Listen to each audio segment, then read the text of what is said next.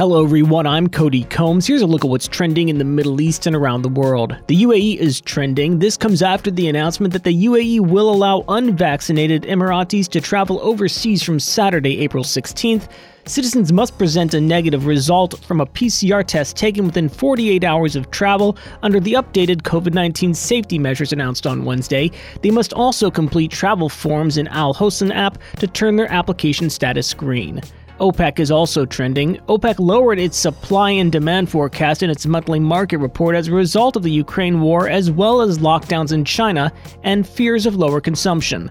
Oil prices moved back above $100 a barrel, increasing the likelihood that the bloc and its alliance of producers in OPEC Plus will stick with their monthly production targets. And the UAE Ministry of Economy is trending as well. That ministry approved a new policy to keep check on the prices of basic consumer goods such as eggs, bread, flour, and salt. The authorities said they were continuously monitoring 300 frequently bought basic food items and other products that people use daily. These include seafood, meat, poultry, bread, grain, dairy, cheese, eggs, oil, vegetables, and fruit, water, juice, and cleaning materials.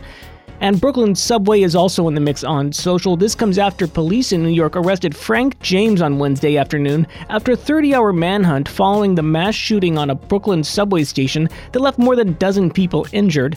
Mr. James was arrested in Manhattan's East Village after police received several tip-off phone calls in the East Village neighborhood of Manhattan, including one that officers believe was Mr. James himself. That's it for today's Trending Middle East update. For a full range of podcasts, head on over to the podcast section of thenationalnews.com.